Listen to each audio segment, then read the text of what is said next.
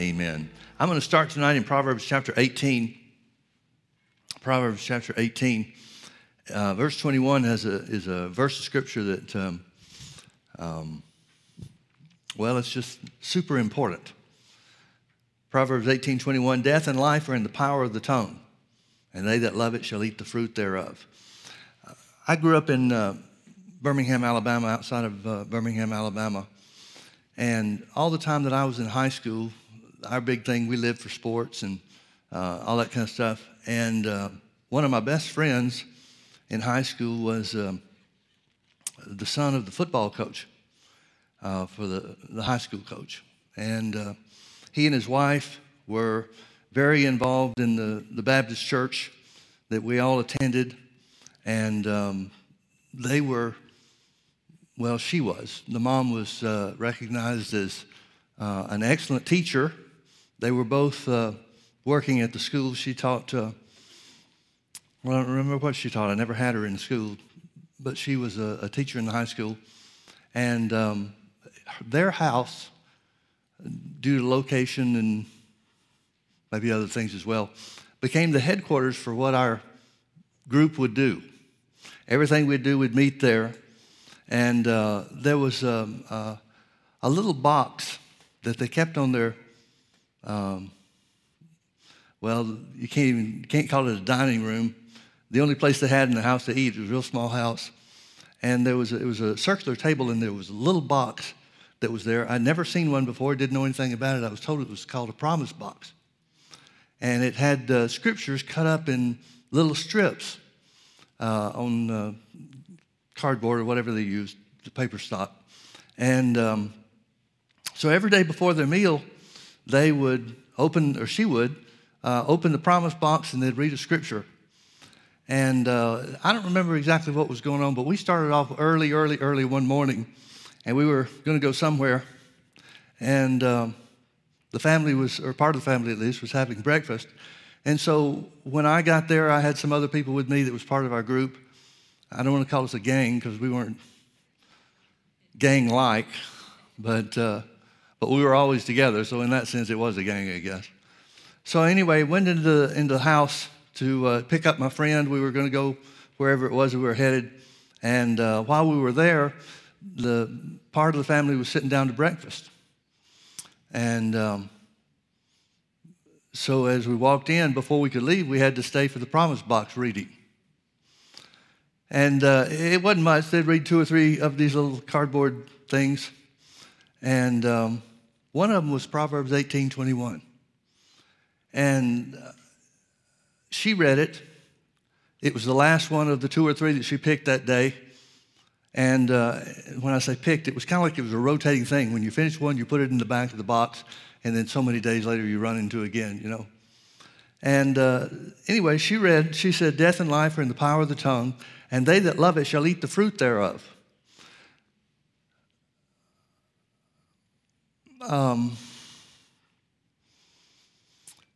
Things got busy. People started going different directions.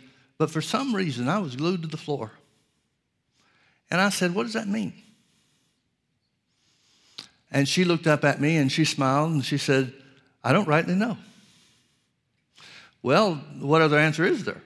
If you don't know, you don't know. So we wound up going about our activities. And I remember that one scripture. I thought about it all day long. Now, by the end of the day, I was involved with other things, and it had slipped by, and it was gone. Whatever anointing, whatever work of the Holy Ghost was attached to it was long gone by then, by the end of the day. But looking back on that, I can't help but think the Holy Ghost was trying to get something to me. I can't help but think that of all the things, of all the scriptures that could have been in that promise box, that one was available for me to hear that day. I wish I'd done something with it. I don't really know what I would have done. I had heard a lot about this thing called faith, but nobody ever taught on it. Nobody ever really referred to it in any way other than a necessary ingredient to being saved. But once you're saved, what else do you need faith for? And I don't know that I was ever taught that, But that's kind of the idea, the impression you get. You know, you can tell a lot about people by what they do talking about churches. You can tell about what churches are like to see what they preach on. And then you can tell a lot about them by seeing what they don't preach on. And I thought to myself, many years later after I found out, and honestly, folks, that's the reason Brother Hagin had such an impact on me. He was the first person I ever heard that talked about the Word like it was a useful tool. And some of the things that he talked about that faith would produce, and that faith, the stories that he'd tell about what faith had produced, sometimes it was a weapon utilized against the enemy and whatever work he was bringing about or attempting to bring about in somebody's life. That was so foreign to me. Now, I got saved when I was young. I got saved just before my 6th birthday. And God's always talked to me. Did you see this thing that happened the other day on The View, where one of those precious ladies that are on the show mocked and made fun of the vice president for talking about hearing from God? Well, anybody that's saved hears from God, which should be all the explanation you need for that event and the way that it happened. Everybody that's saved hears from God. Now, they may not know what to do with it. They may not even recognize it's Him. But everybody that's saved hears from God. Jesus said, my sheep hear and know my voice. My sheep hear and know my voice. So if somebody doesn't hear from God, that tells you all you need to know. They're not His sheep. Well, when I got around Brother Hagin, many years later, and it was many years after, it hadn't been too many years ago, that I remembered that thing about Proverbs 18:21. And looking back on it, it seems clear to me that the Holy Ghost was trying to get something to me. There was something, a spark of curiosity or something, that He tried to bring me to the place where I could know more about Him and know more about the Word. But folks, I want you to realize something. This is Old Testament. Not that old things have passed away, the Old Testament has passed away and it doesn't belong to us. It does belong to us. Thank God for that. But what I'm trying to point out is they knew this stuff in the Old Testament. They knew this stuff in Old Testament times. Look with me to Psalm 34. We could give a ton of examples here, but let me just make one real quick and see if that makes the point. Psalm 34, this is a psalm of David. Verse 12, it says, what man is he that desires life and loves many days, that he may see good? Here's the answer. Long life and good days. Here's the answer. Keep your tongue from evil and thy lips from speaking guile. Depart from evil and do good. Seek peace and pursue it. Now, verse 13 is what Peter quotes in the letter that he wrote to the church. And he quotes it word for word. Whoso would see good, live long life and see good days, let him refrain his tongue from evil and his lips that they speak no guile. The point that I'm trying to make is this was not a secret. The operation of the tongue, the importance of the tongue, was not a secret. But it sure seemed to be a secret in most of the churches that I had experience with growing up. How did we not know that? I'm intrigued by some of the things that Jesus said about his earthly ministry when he was here. You remember the story in Matthew chapter 8 where the centurion has a servant at home that's sick of the palsy, and he comes to Jesus, or his representatives come to Jesus, and everybody says that you really should help this guy. He's built a synagogue here in Capernaum, and so the Bible says, of Abraham, I bless those that bless you. So Jesus said, I'll come to your house. He said, you don't need to do that. Just speak the word only and my servant will be healed. Then he explains about his understanding of authority. The people under his authority, he tells them to do something and they do it. The people he's under the authority of, they tell him to do something and he does it. And Jesus made a statement after the centurion said, speak the word only and my servant will be healed. Jesus made a statement that I think shows us a lot about what God looks for and what he cares about. Jesus marveled at his faith. He said, I've not found so great faith, no, not in Israel. Doesn't that at least imply that he was looking for it in Israel or from Israel? It certainly seems so to me. It seems to me that Jesus is saying, this is what I expected to find, or this is what I should have found among the covenant people of God. But he didn't. He didn't find that at all. Another thing that's intriguing to me along this line is that Jesus talked about our job, the job of the church, being to occupy till he comes. But then he made this statement in relation to that. He said, when the Son of Man returns, shall he find faith on the earth? Shall he find faith on the earth? Well, death and life are in the power of the tongue. There were several places where God said through different people, behold, I set before you life and death, blessing and cursing. Well, if the power to choose, death and life are in the power of the tongue, then he's got to be saying the way to choose life is through your words. Doesn't he? Turn with me over to Matthew chapter 12.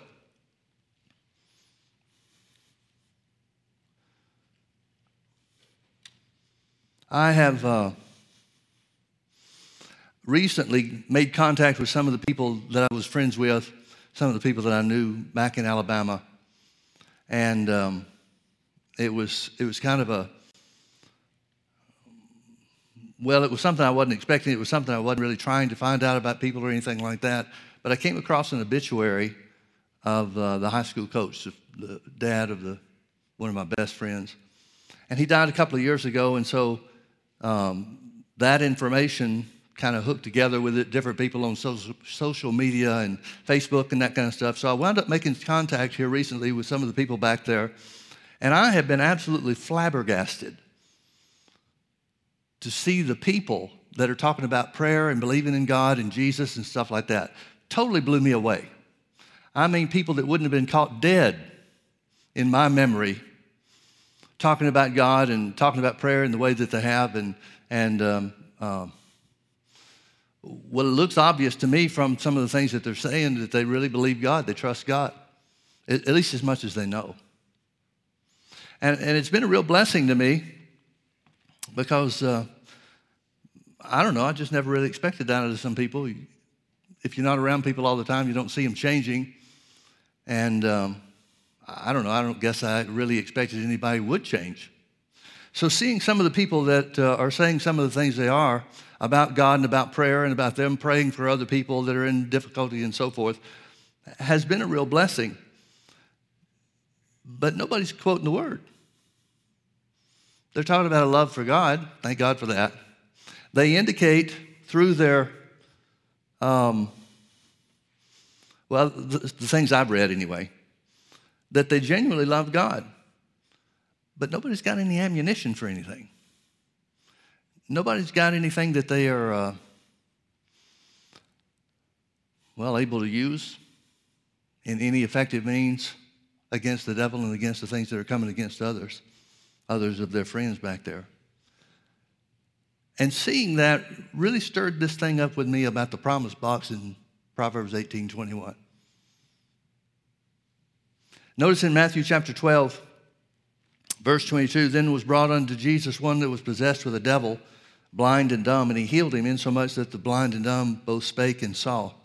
And all the people were amazed and said, is not this the son of David? Son of David is a reference to the Messiah. So you got people that are seeing the results, are seeing the healings. Jesus setting people free from the work of the devil, casting out devils and healing the sick. And the people came to the understanding that God wanted them to, I'm sure, and recognized this has something to do with messianic territory. But when the Pharisees heard it, they said, this fellow does not cast out devils, but by Beelzebub, the prince of the devils. And Jesus knew their thoughts and said unto them, every kingdom divided against itself is brought to desolation, and every city or house divided against itself shall not stand. And if Satan casts out Satan, he is divided against himself. How shall then his kingdom stand? Now, folks, notice something about this. Jesus is saying that the devil would never, could never, ever, under any circumstances, do something that would be good or benefit people. He can't be making people sick and healing them too. He can't be robbing them of finances and bringing finances to them too. Jesus indicates to us. Now he could have said anything he wanted to. I mean, if this is not an accurate portrayal of the devil and so forth, then the devil, if he had the power to make people sick and make people well, which he doesn't,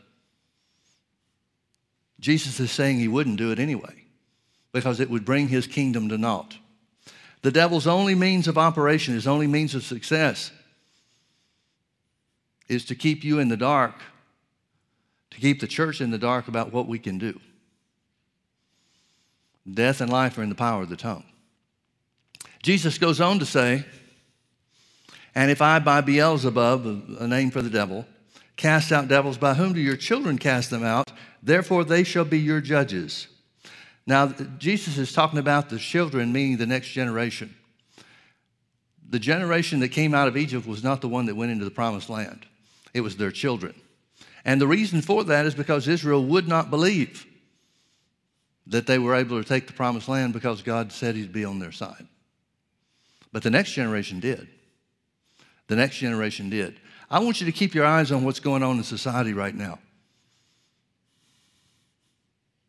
Because the pattern that God has established and his word will produce is that each additional generation will go further in God than the previous one.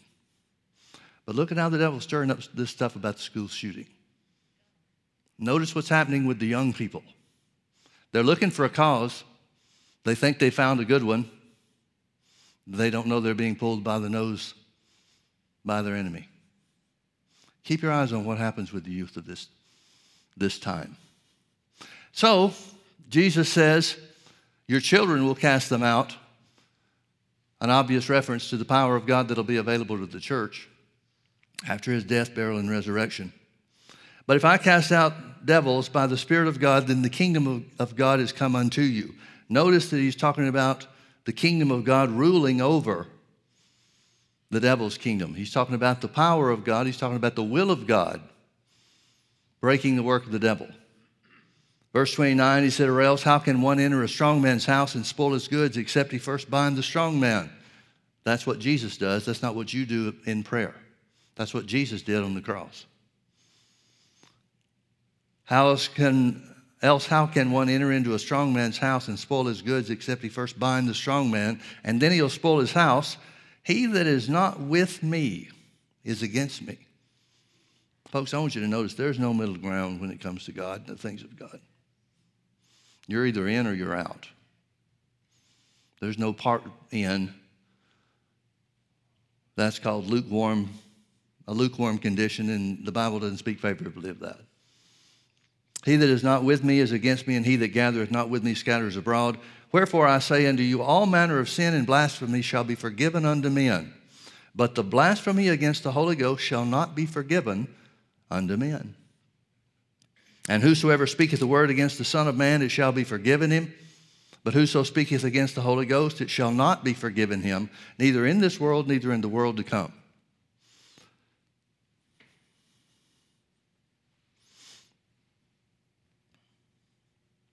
The context of speaking a word of blasphemy or words of blasphemy against the Holy Ghost has to be in the same context that that the Bible refers to us and shows us is taking place in this condition, this situation. They're saying that the power of God, they meaning the Pharisees, said that the power of God was really the power of the devil. Jesus said that'll never be forgiven. Now, he does not say that it'll send somebody to hell. There's only one sin that sends somebody to hell, and that's rejecting Jesus. But Jesus is saying, people get all wound up about the unpardonable sin. You really have to find out what people are talking about when they use that phrase. Usually people think the unpardonable sin is the one that sends you to hell. But Jesus is talking about an unpardonable sin for those that don't go to hell.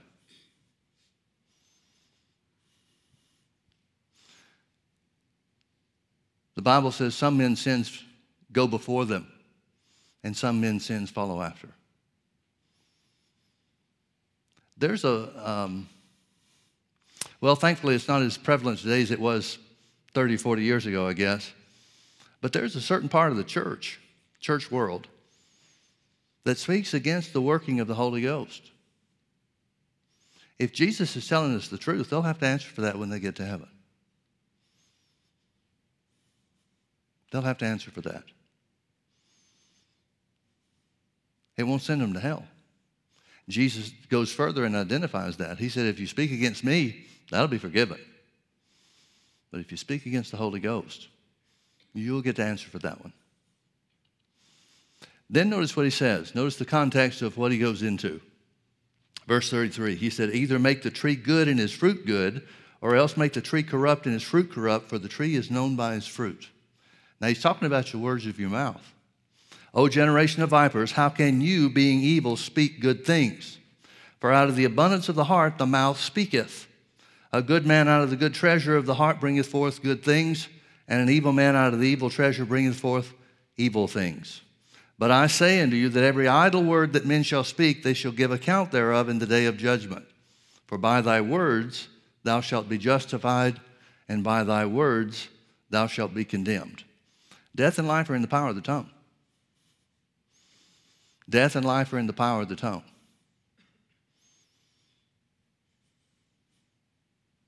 There are unpardonable sins that won't send you to hell. That just simply means you get to answer for those when you get there. This is one Jesus identifies as just that. Turn with me over to James chapter 3. Death and life are in the power of the tongue. Beginning in verse 1 of James 3, my brethren, be not many masters, knowing we shall receive the greater condemnation. The word master there means teacher. He's saying don't try to take on responsibility that's not yours. There's a condemnation for that. Verse 2, for in many things we offend all. If any man offend not in word, the same is a perfect man, and able also to bridle the whole body. Notice what he's saying. Now, the word offend here literally means sin, to stumble into sin. He said there's opportunities for us to stumble into sin all over the place. But the important one is don't stumble into sin with your mouth.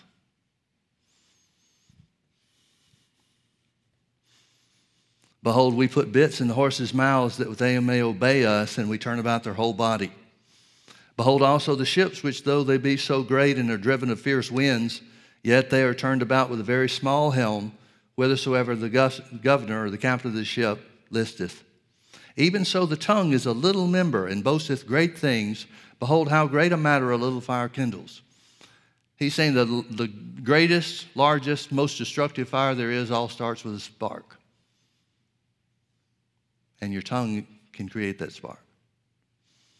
And the tongue is a fire, a world of iniquity. So is the tongue among our members, that it defileth the whole body, and set on fire the course of hell. Let me read this from another translation. It says, and the tongue is a fire. It is the power of evil placed in our bodies, making all the body unclean, putting the wheel of life on fire, and getting its fire from hell. Verse 7, for every kind of beast and of birds and of serpents and of things in the sea is tamed, and hath been tamed of mankind, but the tongue can no man tame. It is an unruly evil, full of deadly poison. Therewith bless we God, even the Father, and therewith curse we men, which are made after the similitude of God. Out of the same mouth proceedeth blessing and cursing. My brethren, these things ought not so to be. Does a fountain send forth at the same time sweet water and bitter? Can the fig tree, my brethren, bear olive berries, either a vine figs? So can no fountain both yield salt water and fresh. Now, when he's talking about the tongue as a fire full of iniquity, or a world of iniquity, and set on fire, of course, of hell, he's talking about the unrenewed tongue. He's not saying that we can't tame the tongue. He's saying the unrenewed. We certainly know that would be the case with the unsaved. But when he's talking to my brethren, he's trying to get a point across to the church, to you and me. How do we tame the tongue? There's only one way, and that is put God's word in our mouth. Train ourselves to speak what God's word says. Now, why is that important? Because death and life are in the power of the tongue. Always has been. Always has been.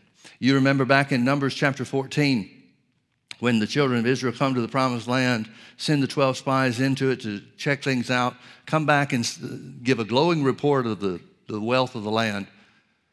God said it was a land flowing with milk and honey, and they come back and say that's exactly what it is. But 10 of the 12 spies, everybody except Caleb and Joshua, say we can't do it. The people are too strong there. They've got cities with big walls around them. They've got stronger armies than we do, and we can't take it. Caleb and Joshua tried to still the people and said, hey, wait a minute, don't freak out about this. God's on our side, just like he delivered us from the hand of Egypt, he'll deliver the promised land into our hands. But they wouldn't hear of it. The other 10 spies shouted them down, and then the congregation believed the majority report. And so they forfeited. Because of their unbelief, they forfeited what God wanted for them. God wanted them to take the promised land then. But they detoured God's plan, postponed God's plan for 40 years. They postponed God's plan for 40 years. I'm sure there's a lot of religious people that would look at them in the wilderness, the children of Israel in the wilderness for those 40 years and say, well, you never understand why God works the way he does. But the reality is it wasn't God that put them in the wilderness, it was them. They did it to themselves. And in chapter 14 of Numbers, I'm not sure which verse it is, somewhere around maybe verse 25, 6, something like that. God said, I will deal with them according to the words that they've spoken in my ears. He goes even further and identifies the principle that he's laying down as being an eternal principle. He said this, he said it in this way. He told Moses, tell the people it's the oracle of God. What that means is that it's an eternal law and a principle that will never change. Now, folks, it's not just a law and a principle that works here on the earth. It'll never change. Better learn how to operate in faith here because you're going to need it in heaven.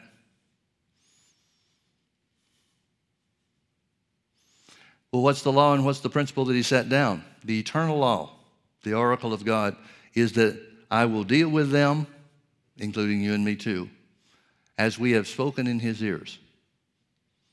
In other words, they chose death through the words of their mouth. And God said it's always that way. You'll either choose life or death with your tongue, with your words. Death and life are in the power of the tongue. You know, if that was the only place in the Old Testament that we have that record, we might understand why it was overlooked.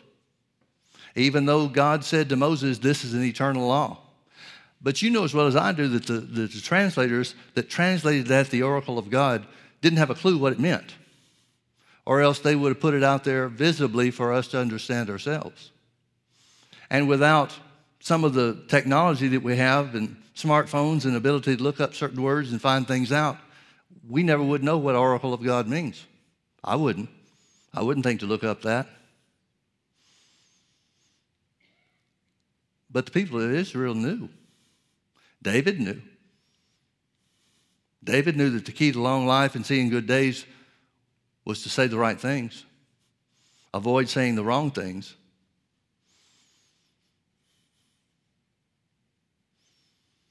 Jesus found it in the centurion. But he didn't find it even in his own disciples. He was looking for it. He noticed it when he found it, finally. But there were very few other places that he did find it. Very few. Turn with me over to Romans chapter 5 now. Romans chapter 5. I guess the question that I need to nail down is this. If the church doesn't teach people the importance of words, what in the world is the church teaching? What is there that's more important than to know the importance of your words? What is there that's more important in the life of the believer than to know the power that's in your tongue. See, I look back at all the years that I spent growing up and in church and around people that love God. I'm not complaining about anybody. I'm sure they taught me everything they knew, which means none of us knew anything. I certainly didn't learn it from them, and they didn't know it themselves. But if that's not what the church teaches, what are we teaching? Or maybe a better way to ask is, why are we teaching anything, if not that? You remember in Genesis chapter 1, verse 26, the Bible says, God said, let us make man in our own image, after our own likeness, and let them have dominion over the fish of the sea and the fowl of the air, basically all the work of his hands. God put man on the earth to have dominion. Well, how's he going to exercise that dominion? The same way God exercised dominion in the creation account. 10 times in Genesis chapter 1 it says, and God said, and it was so. And God said, and it was so. And God said, and it was so. Why does it do that 10 times? Why doesn't it just say, and God spoke the world into existence? Why does it tell us specifically what he said on what days and what occurred? Because he's trying to teach us, mankind, that authority is exercised through your words. If we are made in the image and likeness of God, then we should operate the way he does. People whose father is the devil certainly act like the devil does. The Bible tells us to be imitators of God. Well, in what way are we going to imitate God if not through our words? Through the exercise of authority through our words. Now, some people will say, well, that was just the Old Testament, now things have changed and so forth. But notice Romans 5:17. For if, literally by since, talking about Adam, for since by one man's offense, death reigned by one, spiritual death entered the world when Adam sinned. Much more they which receive the abundance of grace and of the gift of righteousness shall reign in life through one Jesus Christ. Therefore, as by the offense of one judgment came upon all men to condemnation, that's just another way of saying spiritual death ruled over mankind. Even so, by the righteousness of one, Jesus, the free gift came upon all men unto justification of life. For as by one man's disobedience, Adam's disobedience, many were made sinners, so by the obedience of one, Jesus, shall many be made righteous. Moreover, the law entered that the offense might abound. He doesn't mean that made people sin more. It means it showed that man did not have the capacity to not sin. Moreover, the law entered that the offense might abound, but where sin abounded, grace did much more abound, that as sin has reigned unto death, even so might grace reign through righteousness unto eternal life by Jesus Christ our Lord. Notice verse 17, verse 21 particularly, is talking about reigning in life. Reigning in life. Reigning in life. And they're both tied to righteousness and grace. There are 4 types of confession that the Bible identifies for us in the New Testament. One was the confession of sins in John the Baptist ministry.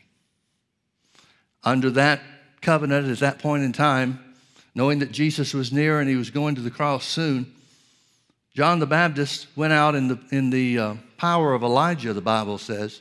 Jesus said himself. He went out in the power of Elijah to get men, to draw men to repentance. That's what the baptism of John was all about. That's what why John resisted when Jesus came to him, because Jesus had no sins to confess. And the baptism of John was a baptism of repentance. So Jesus being baptized in the Jordan River by John was just simply a sign to John and to the world that Jesus was consecrating himself to God's plan and purpose.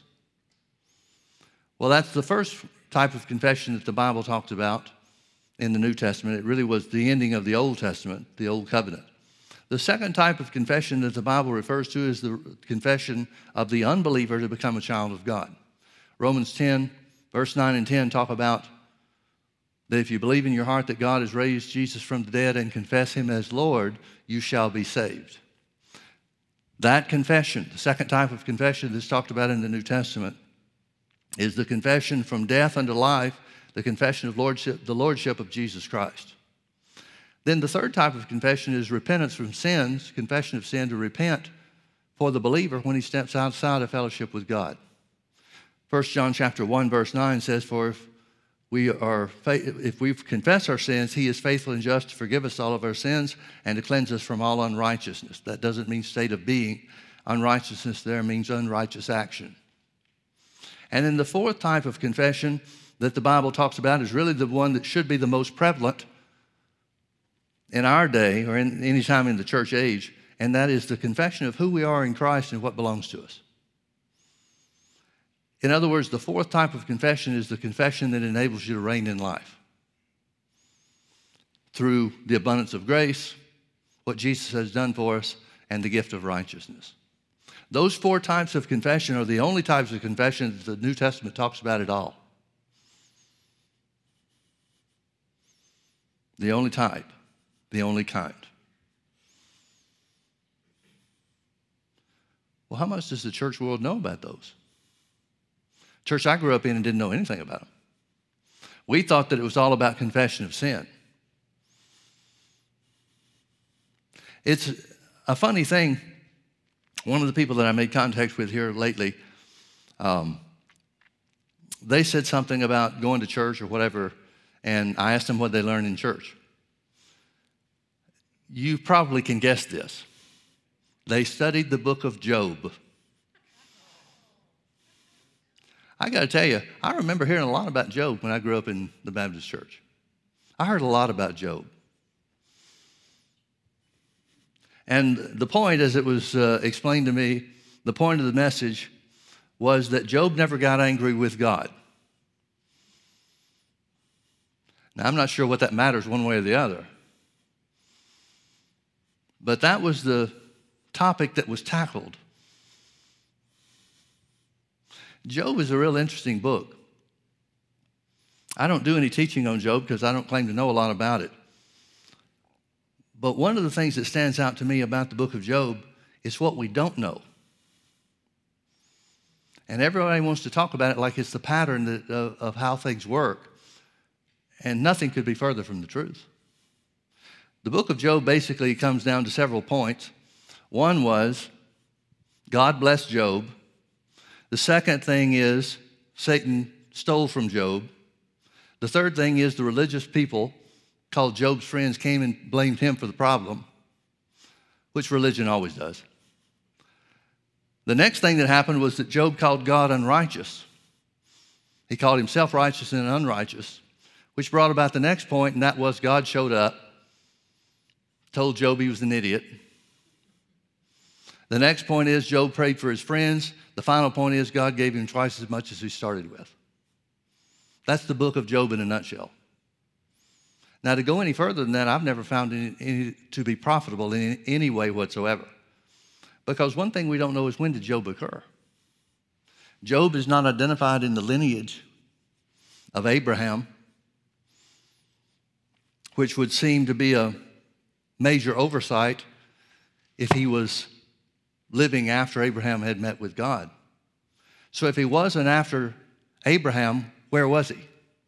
The reason that's important is because if we don't know when Job occurred, if we don't know when the 9 to 12 months that the book of Job identifies took place, we don't know what covenant he's operating under. And if we don't know what covenant he's operating under, we don't know the rules of the covenant. That's why people argue over whether or not Job brought this stuff on himself through his fear of what his sons might be doing, making sacrifice and so forth. I've heard it preached both ways, and I don't think you can come up with a legitimate answer on that because, again, we don't know when Job took place.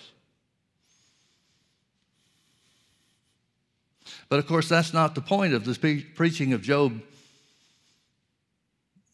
that was shared with me.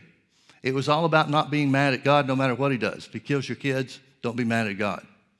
If he steals your stuff, destroys your stuff, don't be mad at God. That's not the theme. That's not the point of the book of Job, folks. So I guess my question on that would be, why in the world is somebody teaching on the book of Job when there's so many other things you could teach people and be a blessing? Again, it goes back to what I asked before. If we're not teaching on the tongue, what are we teaching? What is the modern day church teaching? If not the importance of the tongue. Death and life are in the power of the tongue. God intends for you, apparently, from Romans chapter 5 and many other places we could go to confirm this. God expects you and me to reign on this earth. Well, that certainly fits with Genesis 1:26, what God's original intention for man was. Let man have dominion on the earth. That hadn't changed. God never changes. So God's original purpose didn't change. His original purpose is his present-day purpose. And the Bible identifies that as because of what God has done for us through the finished work of Jesus and because of the righteousness of God that we have been made by making Jesus the Lord of our lives, God expects you to reign. How are we going to reign? Well, remember we read over in James chapter 3, if you can control your tongue, you can control your whole body. If you can learn to speak only what God's word says, you can control your whole body. Remember Romans chapter 8, verse 1, or verse 2. Verse 1 says, there is therefore now no condemnation to them that are in Christ Jesus. Verse 2, for the law of the Spirit of life in Christ Jesus has set me free from the law of sin and death. Now, folks, if we put those things together, and if they're true, thank God they are. But if they are true, that means if you've been delivered from the law of sin and death, that means from your tongue, you can prevent and or remove anything in your life that the devil brings against you.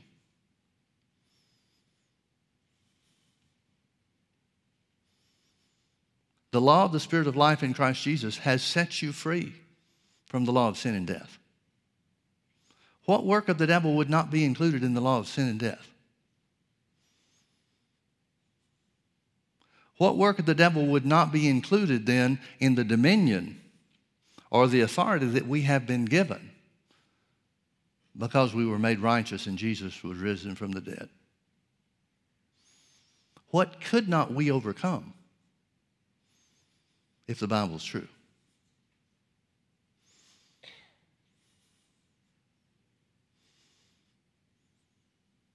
You do see the point, don't you?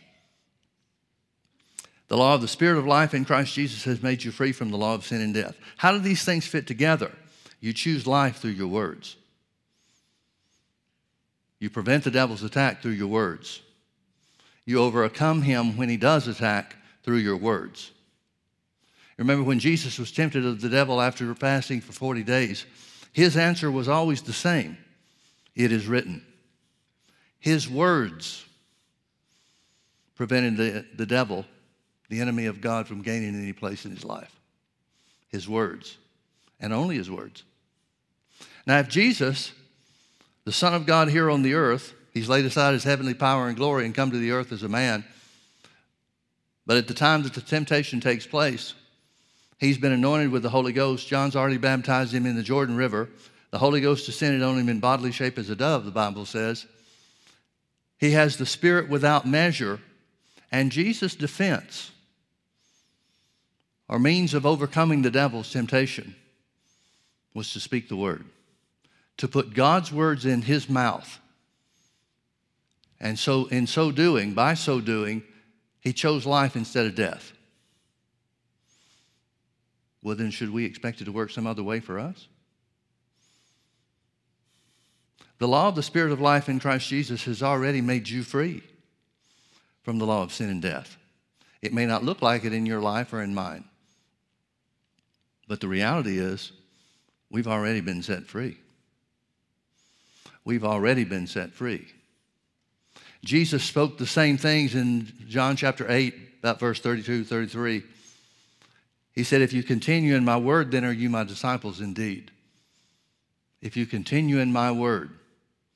Continuing in his word means renewing your mind to God's ways and God's promises and whatever the Bible says about your situation, which means confessing the word.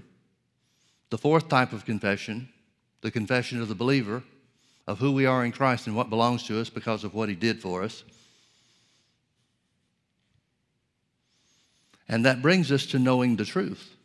If you continue in my word, then are you my disciples indeed, and you shall know the truth. After you continue in the word, you shall know the truth, and the truth will make you free. So what's he saying? He's saying death and life are in the power of the tongue. Death and life are in the power of the tongue. There was a lady that was the sister of somebody that was well acquainted with and had a close personal relationship with the Hagins. And this sister really had not been brought up, had not been exposed much to the things of God and the things that we know of, the simple things that we know of to be true. And so she came after a service at some seminar we were having there in Tulsa. And her sister brought her into the speaker's room where Brother Hagin was after the service was over. And so she asked if she could talk to Brother Hagin for a few minutes, and so her sister had arranged it with Brother Hagin, and so they came back. I brought him back to where he was. And she started telling Brother Hagin a little bit about some of the stuff she was going through, and she made some comments about how different their attitude toward God and the Word was from the church that she was part of and so forth. And so Brother Hagin just simply said, here's what I want you to do. He said, I want you to get, and he already had one, it was a little mini book in him. He said, I want you to take just 5 scriptures that are mentioned here, and there's hundreds listed in the book of who we are and what belongs to us in Christ. But he said, I want you to read through them and pick 5 that mean something to you. And he said, I want you to just begin to confess what the Word says, those 5 scriptures, for 30 days. Well, it was a little bit more than 30 days when she got back around. She lived in another part of the country. So it was a little bit more than a month later, she was out seeing her family, and her sister brought her to a service, just the same thing, just the same way as it had happened about 6 weeks maybe before. She came in the back and she said this to Brother Hagin. She said, I'm amazed, just absolutely amazed at the changes that occurred in me. She said, I started speaking those 4 scriptures, or 5 scriptures, whatever it was he said. I started saying those 5 scriptures over myself. And after about a week doing it, she said, it was like I was born again. She said, I know that's not a good way to describe it. I know you can't be born again. But she said, there's such a difference in me. There's such a difference in the confidence that I have toward God now than I had before. She talked about some of the other results, some of the other changes that had occurred in her life. Some of the biggest change was stuff that her family was pointing out. Mom, you're different than you used to be. What's going on? Type stuff. She said, I'm just a different person. After confessing those 5 scriptures over myself and my life and my situation, my family, for just these 30 or 40 days, however long it had been. I never will forget the look on that woman's face. Brother Hagin said this. He said, by confessing those scriptures, you've just now started taking hold of what belonged to you all the time. It was her confession that made it real. Folks, that's the way God made us. To try to get some kind of godly results or divine results some other way will not work. This is the way He made us. He made us to be governed by our words. He made us to be ruled by our words. He made words to be the means whereby we can exercise the authority that we've been given. Our righteousness is released to make good on God's promises in our life through our words. Look at how much Jesus talked about words. Notice all the times that the Bible talks about by your words you'll be justified and by your words you'll be condemned. Notice the times Jesus talked about the exercise of faith through the speaking of words. Out of the abundance of the heart, the mouth speaks. Over and over and over again. Every gospel writer captures it. It was a significant enough part of Jesus' ministry for the different gospel writers to identify it and to be reminded by the Holy Ghost to give us a record of what happened. Death and life are in the power of the tongue. And always will be.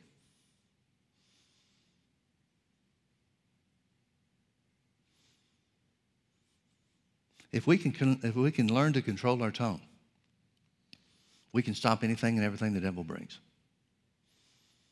If we can learn to control our tongue, we can have the same results, the same success that Jesus had when he spoke the word to the enemy when he was being tempted by him. We can break the power of Satan's attacks against our bodies and against our lives because the law of the Spirit of life in Christ Jesus has made us free from the law of sin and death. We're already free. It's just the exercise of our authority to take possession of that freedom. And that's where our words come in. There is nothing the devil can or ever will do against you that you cannot overcome or that you will not overcome by the speaking of God's word. There's nothing more powerful in the universe. That's why God created the universe with words. Words are more powerful than the universe that was created. God's word is more powerful than the physical reality of what the devil is doing in our lives. And it's the only thing that is. Death and life are in the power of the tongue. Choose life. Speak God's word and choose life. Amen? Let's pray. Father, we love you so much. We thank you for revealing yourself to us. We thank you for showing us the simplicity of the word of God. We thank you, Father, in Jesus' precious and holy name, that the words we speak carry power. We therefore declare in the name of Jesus that we are healed from the top of our head to the soles of our feet. We declare that the favor of God brings us into wealth and riches. We declare, Father, that the fear of the Lord, which is the beginning of wisdom, which is the speaking of your word into our lives and into our circumstances, cannot and can never be overcome by the enemy. We thank you, Father, that we have authority over anything and everything that the enemy can or attempts to do in Jesus' name. We declare that the law of the Spirit of life in Christ Jesus has made us free from the law of sin and death. We are free now because we continue in your word, because we put your word in our mouths. We thank you, Father, that it brings us to the truth and the freedom that the knowledge of the truth brings. In Jesus' name, amen. Amen. Death and life are in the power of the tongue, folks. Amen. God bless you. Thank you for being with us.